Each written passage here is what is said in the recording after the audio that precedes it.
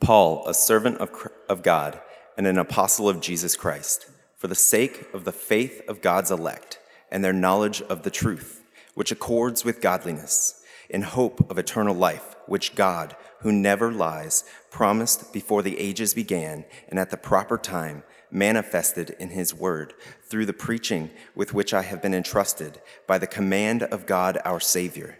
To Titus, my true child in a common faith, grace and peace from God the Father and Christ Jesus our Savior.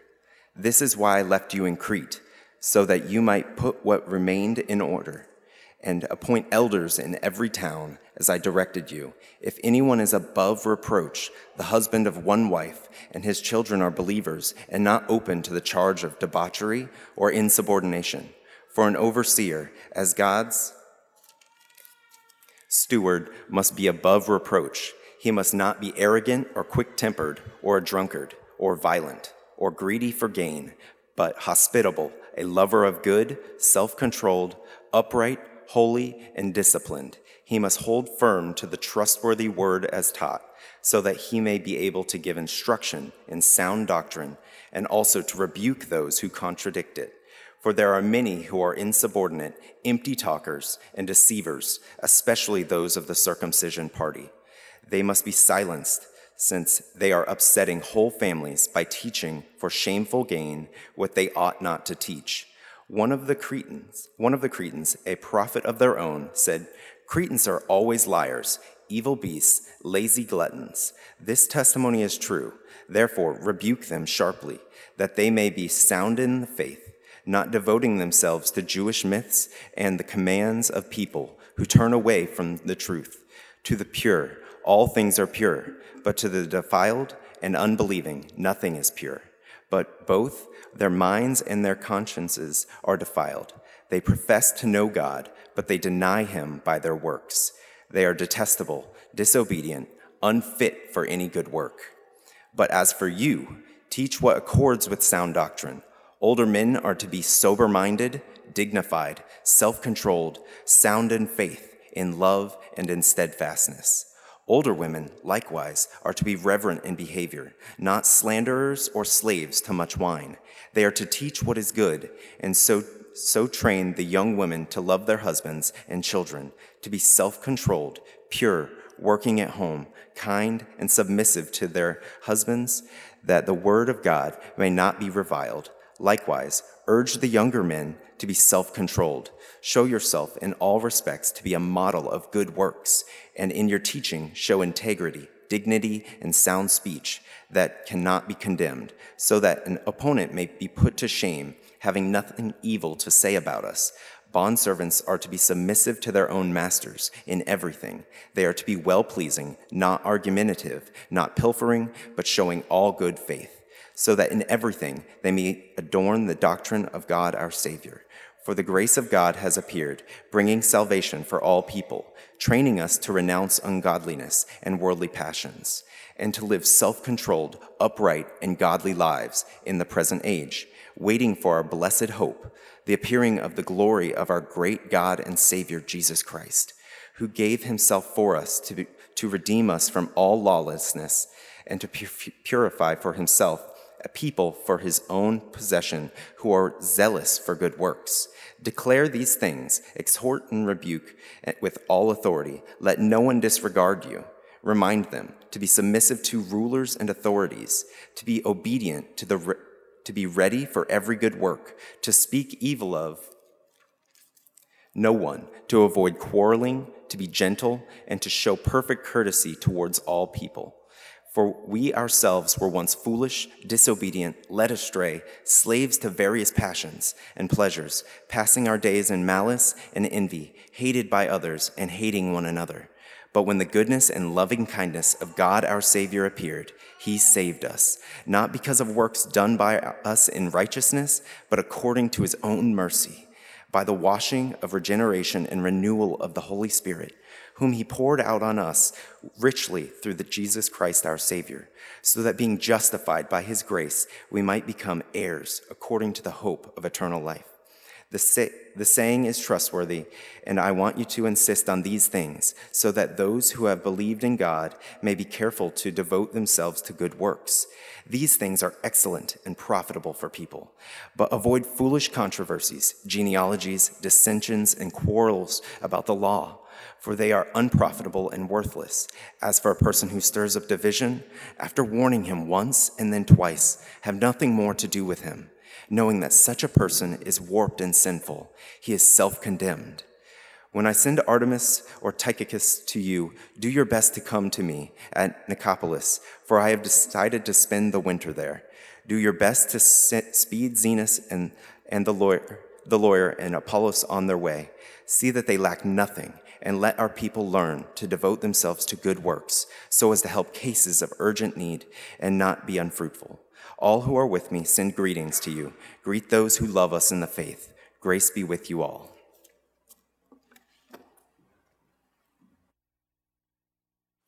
Amen. Well, praise be to God for his word that we have before us this morning. I want to go ahead and let you know that I do not intend to preach through the entirety of Titus today, but we are going to spend the next few weeks looking at Titus together. However, as we walk through this section by section, I wanted to make sure that we could hear this letter in its entirety so we can understand Paul, his heart, his desire, his passion for Titus, his passion for the church, and then more importantly, more about good, sound, faithful teaching and instruction together. So, as you can clearly see, we are now starting a new series together where a series that we are calling Letters from the Pastor. This is where we are going to be walking over the next several weeks through Titus as well as 1st and 2nd Timothy. Now, I personally believe that this is actually an important time in the life of our church, as these letters are some of the most concise and clear writings that we have from Paul. Now, many people have argued that the authorship of Paul here, because 1st and 2nd Timothy and Titus are very unlike any of the other Pauline letters. However, when you read the letters, you quickly realize that letters to the church at Corinth and Ephesus and Philippi, these were all letters written to large bodies of people. These were all letters written to multiple members, whereas when you get into 1st and 2nd Timothy, you get into Titus, you see individual letters that are being written to individual pastors and leaders that would eventually be shared with the congregation. But what you do see and get a glimpse of in these particular letters is the relationship and the intimacy shared between Paul and Timothy as well as Titus. Now, although the letters are short, we know that these letters clearly contain truths on doctrine and church polity, or the way a church should be set up and governed. So, what I'm hoping for us over the next several weeks together is that we would be able to look at what Paul, the pastor, is saying to these young churches and saying to these young pastors as to how we are to be or how we are to function as a church. Now, in a time where many churches in our current cultural climate, many churches are beginning to question their mode. They're beginning to question their purpose and even question their means of operation. I believe this is a good time for us to look back to the scripture and see if we, the American evangelical church, align with what the biblical church deemed as good and right. And so what I would encourage you with is, as we walk through the next several weeks through Titus, and then as we jump into 1 Timothy and then again in 2 Timothy, I would encourage you to sit down and make a comparison chart. Compare the American church and what we do. Compare our programs and our ministries, and compare our way of life, whether it's here at Southside or historically at another church that you were a part of. Compare those things with the biblical church that we find in Acts chapter 2 or Acts chapter 4, or even here in Titus and 1st and 2nd Timothy. And then once you've done this comparison chart, ask yourself this question: are we as a church even close? Are we even close to getting it right according to God's standard for the church?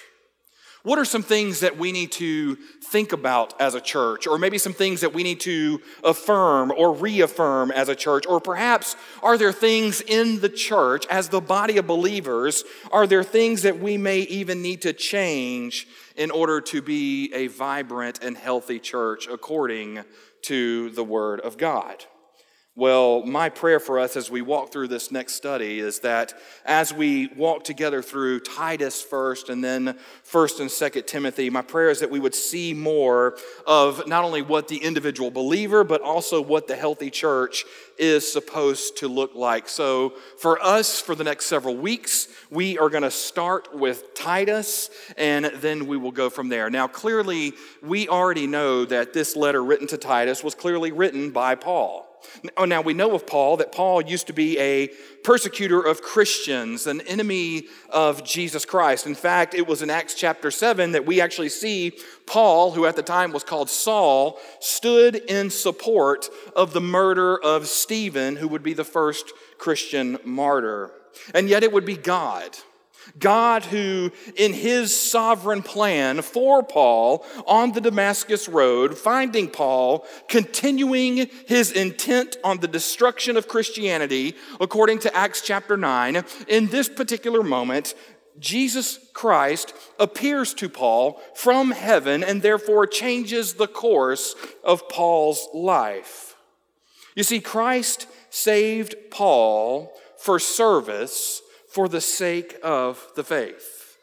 Now, fast forward many years later, and Paul, after his missionary journeys, after mentoring both Timothy and Titus, doing ministry with those men just before his death, he now sits to write to both of them to encourage them and to encourage the call to persevere in the pastorates that God has called them to.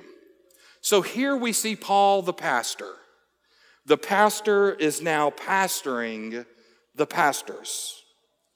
For Titus, we are now about to see in Paul's letter what we are called to do for the sake of the faith. So if you have your Bibles, and I hope you do, I would encourage you to look back with me at Titus chapter 1. We are going to begin reading in verse 1 of Titus 1. And if you can and you are able, I would invite you now to stand in honor of the reading of the Word of God. Now, this is Paul's letter written to Titus.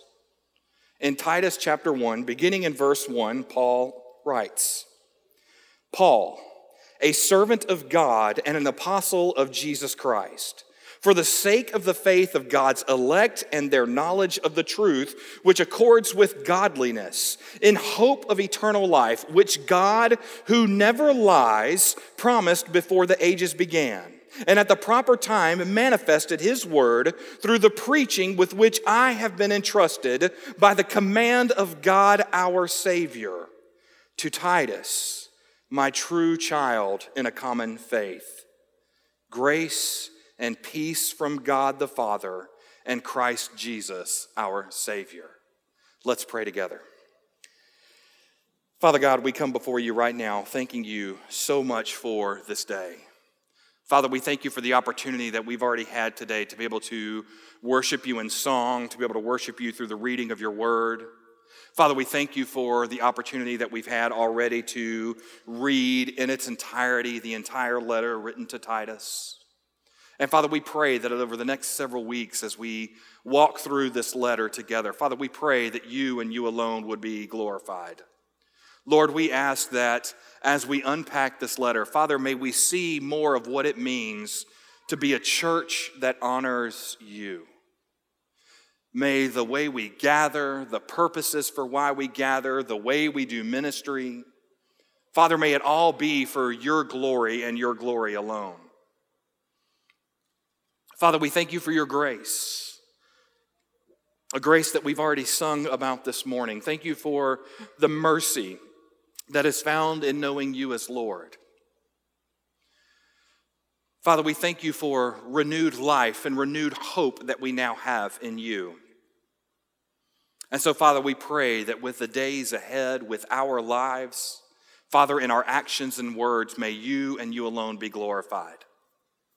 Now, God, we pray that you would be with us in these next few moments as we study your word together. Lord, we love you. We thank you for loving us. We thank you for delighting in us. And God, again, we ask that in these next few moments, may you be glorified. For it's in your precious and holy name we pray. Amen. Thank you. You can be seated. Now, before we jump into this, I do want to take a moment and tell you thank you for the birthday greetings and well wishes already. It has been an encouragement to hear from so many of you to say happy birthday. I appreciate that. So many people have already messaged me this morning and called. Thank you for that. It is encouraging. I am looking forward to God's grace and what he will do over the next year within my own life, both as pastor and husband and father. I got to tell you, somebody asked me this morning, are you feeling old yet? And the answer to that is yes, I am. It's been very interesting. I got to tell you, I've sat in several meetings, as Brother Paul Simpson can testify to. We have sat in several meetings together, and it's been strange to be the old man in the room, and that is the age that I have now hit. Now, some of you are looking at me going, brother, what are you saying? You are clearly young. Well, let me go ahead and testify that when you are in a room with much younger men talking things of God, talking things of the church, you will be quick to realize just how young you are as they mention life and school and when they graduated, and you look upon it and say, wow, when you guys were graduating high school, I was already wrapping up a master's degree and working my way ever closer to retirement. And so I have now hit that age where I feel it is okay to say I'm one of the old guys. And so, Brother Paul, I hope you would testify to that for me. Thank you, brother. God bless you. So it was interesting to be in a meeting where you and I related better than we did with the younger men that were in the room. And so that's where we have hit. So anyway, thank you for that. Thank you for those greetings. And again, thank you for the opportunity to celebrate my birthday today and to be with you all on this special day. Now, coming back to Titus chapter 1, clearly we only covered the introduction today, and I think that's a good place for us to really park ourselves as we study through Titus for this morning. You see, this is actually one of Paul's longest introductions. And what we find is one of his longest introductions actually falls at the beginning of one of his shortest letters. In fact, we've already read this letter in its entirety. We see that it's only 3 chapters, roughly 46 verses. But what we end up seeing with this letter is that it brings together the beauty of doctrine and deeds. It brings together the beauty of belief and behavior. It brings together conduct and creed. And so what we're going to see throughout this letter from the pastor is we're actually going to find 2 themes throughout the entirety of the letter to Titus. We're going to see that as believers in Christ, as a church under the name of Jesus Christ, we are called to be sound in our doctrine and zealous for good works. You see, as we begin to unpack Titus together, we're going to see that there is so much teaching that is happening in such a tiny little space that is found within this letter that ultimately many scholars argue that you end up getting more than you could have ever asked, imagined, or bargained for. And so what Paul ultimately gives us here in Titus, but then later as we'll see in 1st and 2nd Timothy, is he gives us a blueprint for church planning or a manual for building churches that will survive and thrive for the glory of God. So whether you are in a church that is 5 hours old or 5 days old, or whether you're in a church like ours that is well into our 50s with 50 plus years of rich history, what we're going to see in Titus is a model example of what the church is called to. And so as a church, I personally believe that we should come back to this particular letter time and time again in order to see how we are doing as a church. Now, for our text today, Paul begins by telling us about himself, about salvation, about preaching, and then about his son in the faith, who we know as Titus. And so what we're going to do is we're going to walk through verse by verse, and there's going to be several phrases that are going to jump out at us, and we're just going to spend a few moments talking through these phrases together. So let's start together in verse 1. You see, in verse 1, we quickly see that for the sake of the faith, we are servants of God. Now, even though Paul was drawing to the end of his life by the time he's writing to Titus, Paul still knew clearly who and what he was in the name of Jesus Christ. In fact, Paul identifies himself immediately as a servant of God. Now, the first thing I want you to note is this. Notice how Paul uses the phrase servant of God when normally when you read in his other letters, he refers to himself as a servant of Christ. You see, what Paul is doing here is he is now distinguishing that there is no difference between the two. That Jesus Christ is Lord and Savior. He is the Son of God the Father, and yet he is pointing us to the Trinity and to the fact that they are, yes, distinct, but one and the same. But now notice that Paul's not done there. You see, he refers to himself as God's servant. Now, we see this phrase come up again in 1 Peter chapter 1 when Peter speaks about how we as believers, Peter himself included, were bought and paid for by the precious blood of Jesus. Coming back to Paul and speaking to the church in Corinth, in 1 Corinthians chapter 6, verse 19, Paul acknowledges to the church in Corinth that we are no longer our own.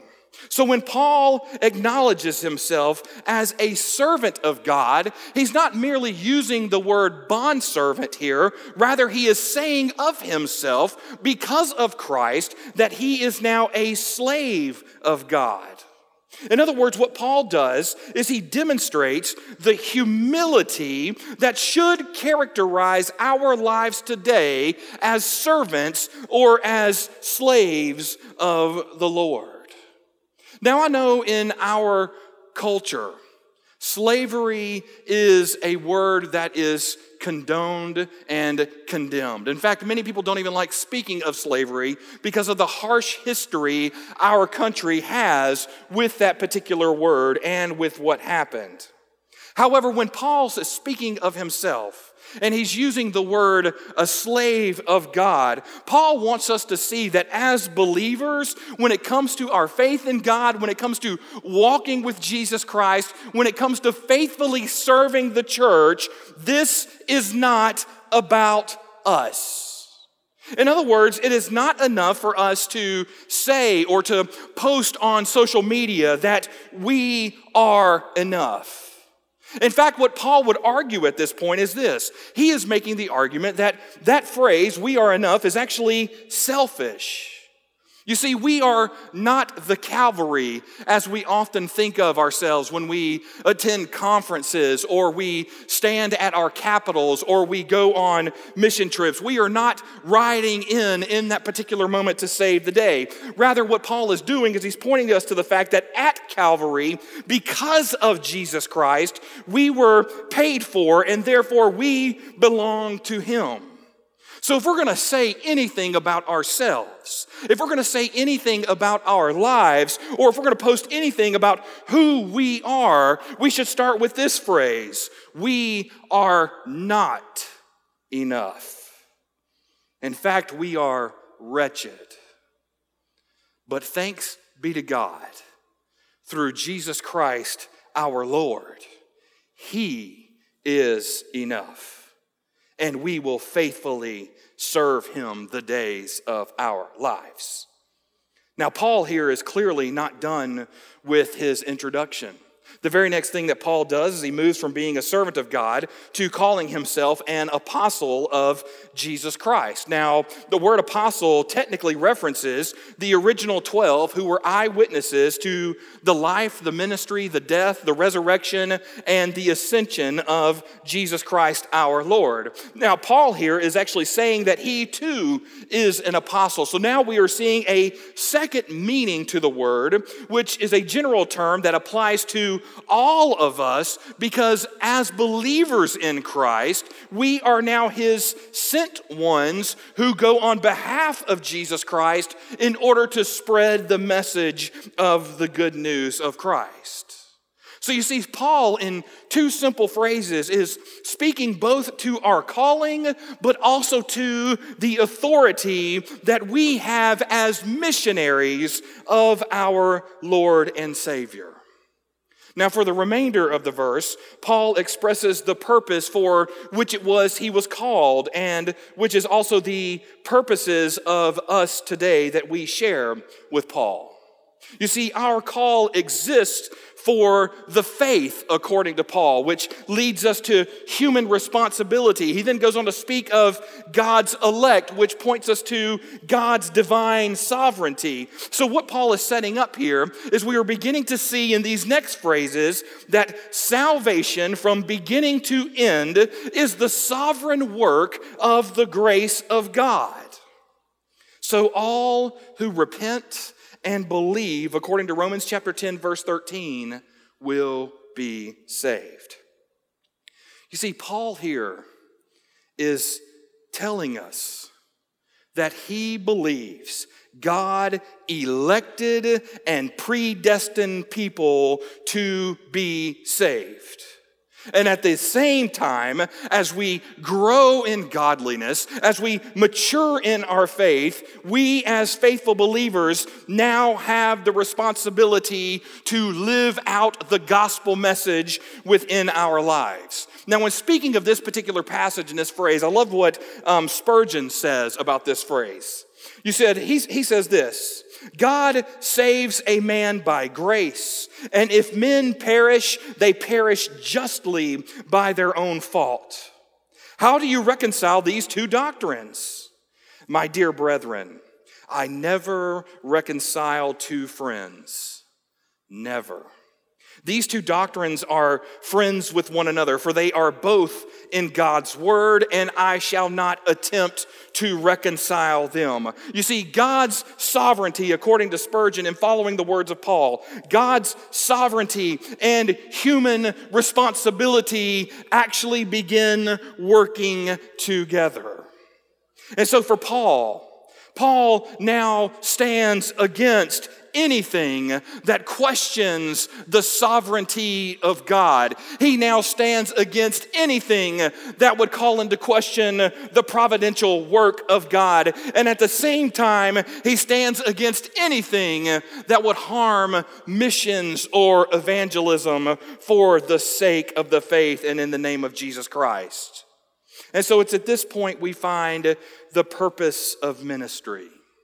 You see, ministry exists for the salvation of the lost among all the nations through the proclamation of the gospel according to the will of God. Now, Paul moves on from there, and he gives us phrases like the knowledge of truth, which accords with godliness. Now, Paul here believed that the gospel should ultimately lead to godliness. In other words, what Paul is teaching us to say is this. He's teaching us that what I believe will affect how I live. And how I live will demonstrate what it is that I believe. Now, again, I love what Vance Havner says about this point.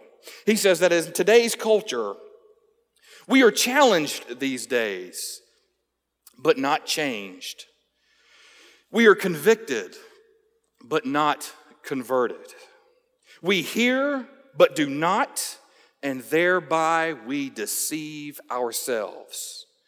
You see, as a child of God, recognizing that in the midst of ourselves, we were found in a dead and wretched state, and yet by God's grace through Jesus Christ our Lord, we have been saved. And because of Jesus Christ, we have now been called to make him known. As believers in the faith, we have been called to live a holy and sanctified and pure life as servants of God or slaves of God. For the sake of the faith, we are now to mature in our beliefs and therefore grow in godliness. Paul moves on from there into verses 2 and 3. And we see that for the sake of the faith, we are now secure.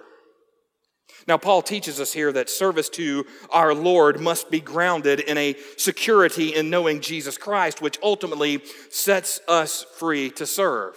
Now, if you go back and look at verse 2 here, I would want you to notice the chain reaction that begins to take place. You see, we see that we have a saving faith of those who belong to God, which leads to the knowledge of truth, which then leads to godliness, which then rests in the hope of eternal life in our God who cannot lie. You see, here in verse 2 is our great assurance. Because of hope, because of the certainty and expectation that can come from knowing our Lord in eternal life, we have now been given the hope. We have now been given the promise of eternal life that, according to the text, was promised to us before the ages began. And then we see Paul teach us that this simple truth of hope and eternal life that was promised before time, it is founded upon the character and integrity of God, who, according to Paul, never lies. Now, why is that phrase so important for Paul here? Well, you see, when you talk about God, a God who never lies, clearly as believers we know that.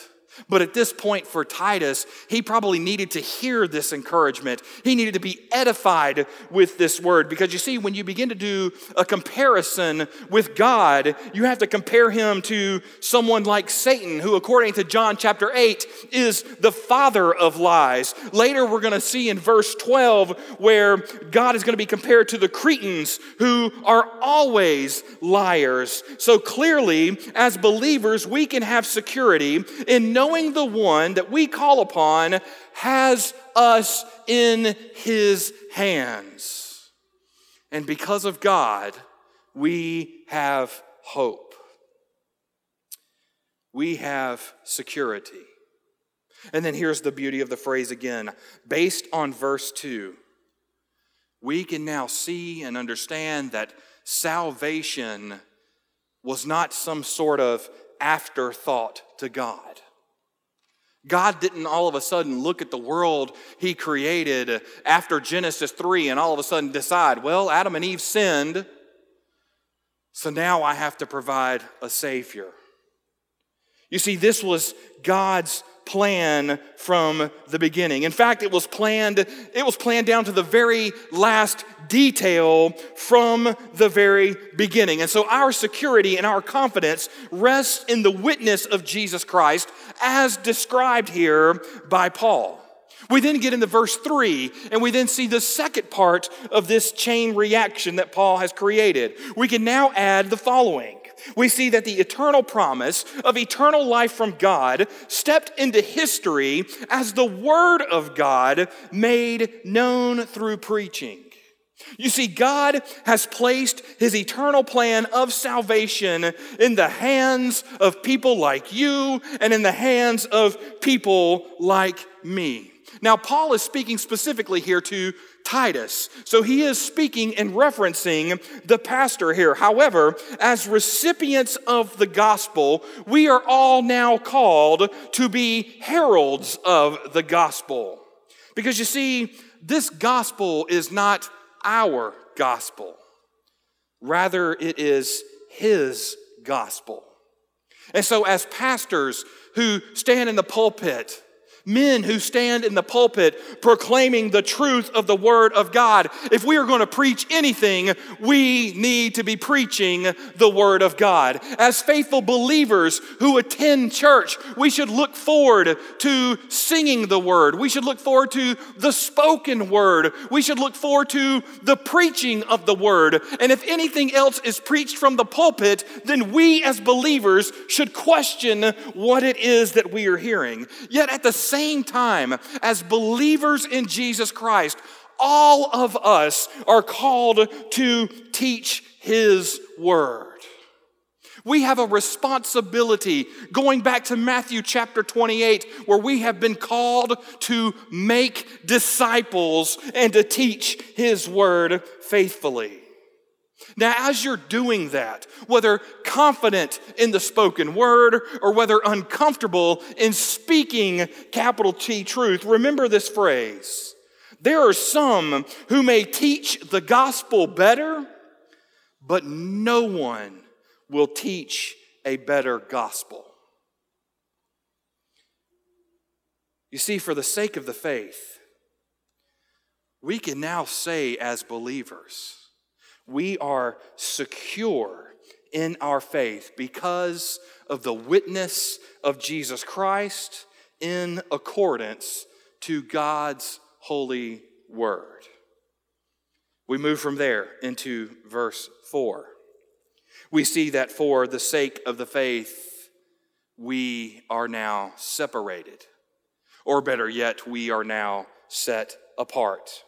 It's at this point that Paul now introduces us to the recipient of this letter. We see a man named Titus. Now, Titus is actually mentioned 13 times in the New Testament. We know that Titus was Greek. We know that he was a non-Jewish convert, and he actually became a test case for the fact that you can come to faith and you do not need to become a Jew. And so Titus, as he walked in the faith, as he even went on missionary journeys with Paul, Titus ended up developing a special relationship with the troubled church of Corinth and therefore spent a season of his ministry working at the church in Corinth. And so now Titus has been commissioned to go and serve at the church that's found on the island of Crete, which ultimately reveals Paul's confidence in Titus's ability to lead and minister during difficult times and difficult circumstances. And so here we find Paul providing a word of encouragement in verse 4 concerning both our security in Christ and the blessing that comes when we draw his strength for service. You see, Paul gives us this beautiful phrase. In verse 4, he says to Titus, "My true child in a common faith." Now, this would be the same expression, the true son, that Paul would use in describing Timothy in 1 Timothy chapter 1, verse 2. You see, Paul acknowledged that he was their spiritual father. He led both of them to faith and understanding of who Christ was and is, and then ultimately led them to a maturing faith and a growing in godliness as they traveled with Paul and did life with Paul. You see, we need to think about this as older members. Now, again, I got to say, I've quickly learned, thanks to our younger folks, that I am now an old guy. It was common for me to hear that amongst my children. My children have been calling me old since day one. But now I'm hearing that from the 20-somethings. I am the old guy. And you know what? I'm okay with that. I've quickly learned, as many of us know, there's nothing in this world that ibuprofen cannot fix. And so if you're like me, you probably pop ibuprofen or Tylenol like it's Skittles at this point in your life. I am there and I am with you. At the same time, I've learned this as a believer who's I guess transitioning, if you will, into the next phase of life, into the older phase of life. As I look to Paul's words here in verse 4, in speaking to Titus, I have to ask myself, as older, mature members, who are we discipling? Who are we growing in the faith? You see, as older members of the church, it is our responsibility to shepherd the next generation. It is our responsibility to grow them in faith. It is our responsibility to do life with them so that they can learn from our successes, and yet at the same time, they can see the grace that is found in our failures. Now, when I speak of older members, I'm not talking of the gray hairs in the room. I'm speaking to all of us, whether you're in your 20s or 30s or 40s or 50s or so on. Each generation has a responsibility, according to Paul, to pass on the good news of the gospel of Jesus Christ to the generation to follow. You see, I got to say personally, I know this season has been difficult for us, but the one thing that I've enjoyed the most is gathering with you all and seeing our children in service. It has been a joy and a blessing to see our kids here. I've been thankful for that. I've been thankful to see a toy roll down the aisle or a ball roll up underneath the aisle. Asher, thank you for that, brother. But what I've enjoyed most is watching our parents and our adults lovingly point our children to God. I've loved seeing older generations point the next generation and what it looks like to grow in godliness. So you see, the reality is we all share a common faith. Now again, Paul points us and references this common faith. And so by doing so, both Timothy and Titus, they both experienced the same biblical truth. They both experienced the same Jesus Christ that Paul received himself. And so Titus here is going to be preaching the same message that Paul himself preached, which should be the same message that we are preaching and teaching today. You see, we all share in the common faith. We have all been entrusted to proclaim the message of Jesus Christ faithfully and to use the gospel to help others grow in godliness. Now, here's the reality. Methods may change, but the message will always remain the same. Paul will actually speak of this later in verse 9 when he begins speaking upon sound doctrine. And what he'll ultimately teach us, and we're going to unpack in a week, is that sound doctrine is actually necessary to build a vibrant, dynamic, and genuine New Testament church rooted and grounded in common faith. In other words, it can't be about what we believe or what we have experienced, rather what we do as believers and say as believers and as the local church needs to be rooted in sound doctrine. And so as believers, we need to be grounded in solid biblical truth. Paul then brings his greeting to an end by bringing us back to focus on this beautiful metaphor of God the Father and Jesus Christ, our Savior. In other words, what Paul is doing in this moment is he's bringing Titus back. He's bringing Titus back to the fact that we are all saved by God's grace. Not anything that we have done, not by any standard or measure that we have created. Rather, we are saved in grace by Jesus Christ. He then brings us back to the fact that we are all family within the family of God. You see, when we receive God the Father, we also received Jesus Christ as Savior.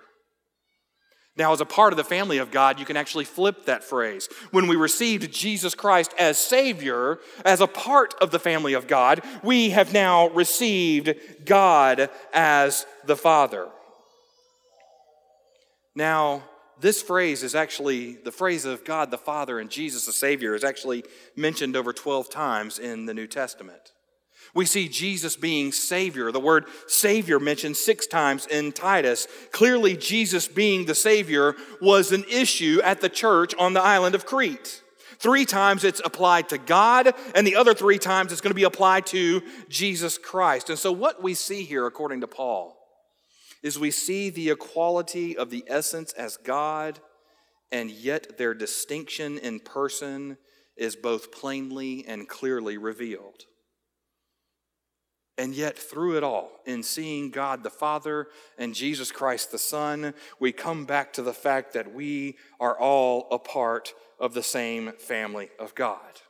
We are loved by both the Father, who is our Father, and at the same time we are loved by the Savior, who is our Savior. Paul then closes with the Christian blessings of grace and peace. Grace, which is unmerited favor, which gets us into the family. Peace, which is an unsurpassing wholeness, which we enjoy once we are in the family. Now, all of this and more is ours because we share a common faith as a part of the one family of God. And Paul covers all of this in the first 4 verses of his introduction to the letter of Titus. You see, we've learned that grace inspires godliness. We've learned that salvation inspires service. Those of us who understand God's love for us and His desire for salvation from the beginning will then be compelled to love Him and to serve Him. So when we see what Jesus Christ has done for us, then we will desire to do and to serve and to speak of Him. Not out of obligation, but out of pure gospel gratitude. Because of what Jesus has done for us, we will be willing and faithfully ready to serve Him. You see, a person who is captured by the love of Jesus will then love Him in return. Not again because they have to, but rather because they want to. And so Paul introduces his letter by helping us to see that we have been saved in order that we might serve Him and in order that we might enjoy Him. You see, for the sake of the faith, we are all called to be set apart as the one family of God. So as we continue this journey into doctrine, according to Paul's words in Titus, may we also learn to grow more devoted to Him. Let's pray together. Father God, we come before You right now thanking You for this morning. Lord, we thank You for the opportunity that we've had to be here, to be in this place, to serve You, to worship You. Father, we praise You that just in a mere introduction, in a couple sentences and 4 verses, Father, we can see Your truth. Father, we can already see the calling that You've placed upon each one of our lives. Father, help us to realize that for the sake of the faith, Father, we have been separated and set apart for You. Father, for the sake of the faith, help us to realize that we are secure in our assurance of knowing You. Father, I pray that for the sake of the faith, that God, we would realize that You have called us to desire sound doctrine. You have called us to be zealous in our works. You have called us to be slaves for You. Father, none of this was done by our own doing. None of us could ever run fast enough or jump high enough or be smart enough or talk more eloquently. Rather, Father, it was done by your providential plan because of your sovereign hand.